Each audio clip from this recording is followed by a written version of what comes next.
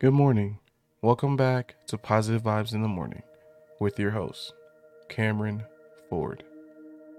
The quote: living in the present moment isn't just an arbitrary modern phrase.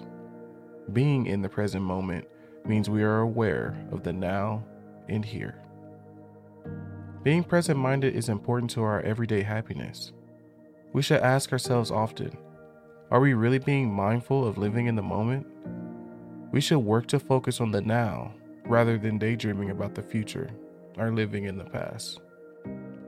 Research suggests that being present and exerting our ability to be mindful not only makes us happier, it can also help us deal with pain more effectively, reduce our stress, decrease its impact on our health, and improve our ability to cope with negative emotions like fear and anger.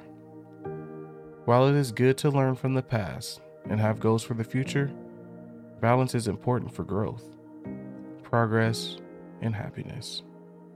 Balance will allow us to reflect on the past and plan for the future in small doses so that our main and most productive focus is on the here and now.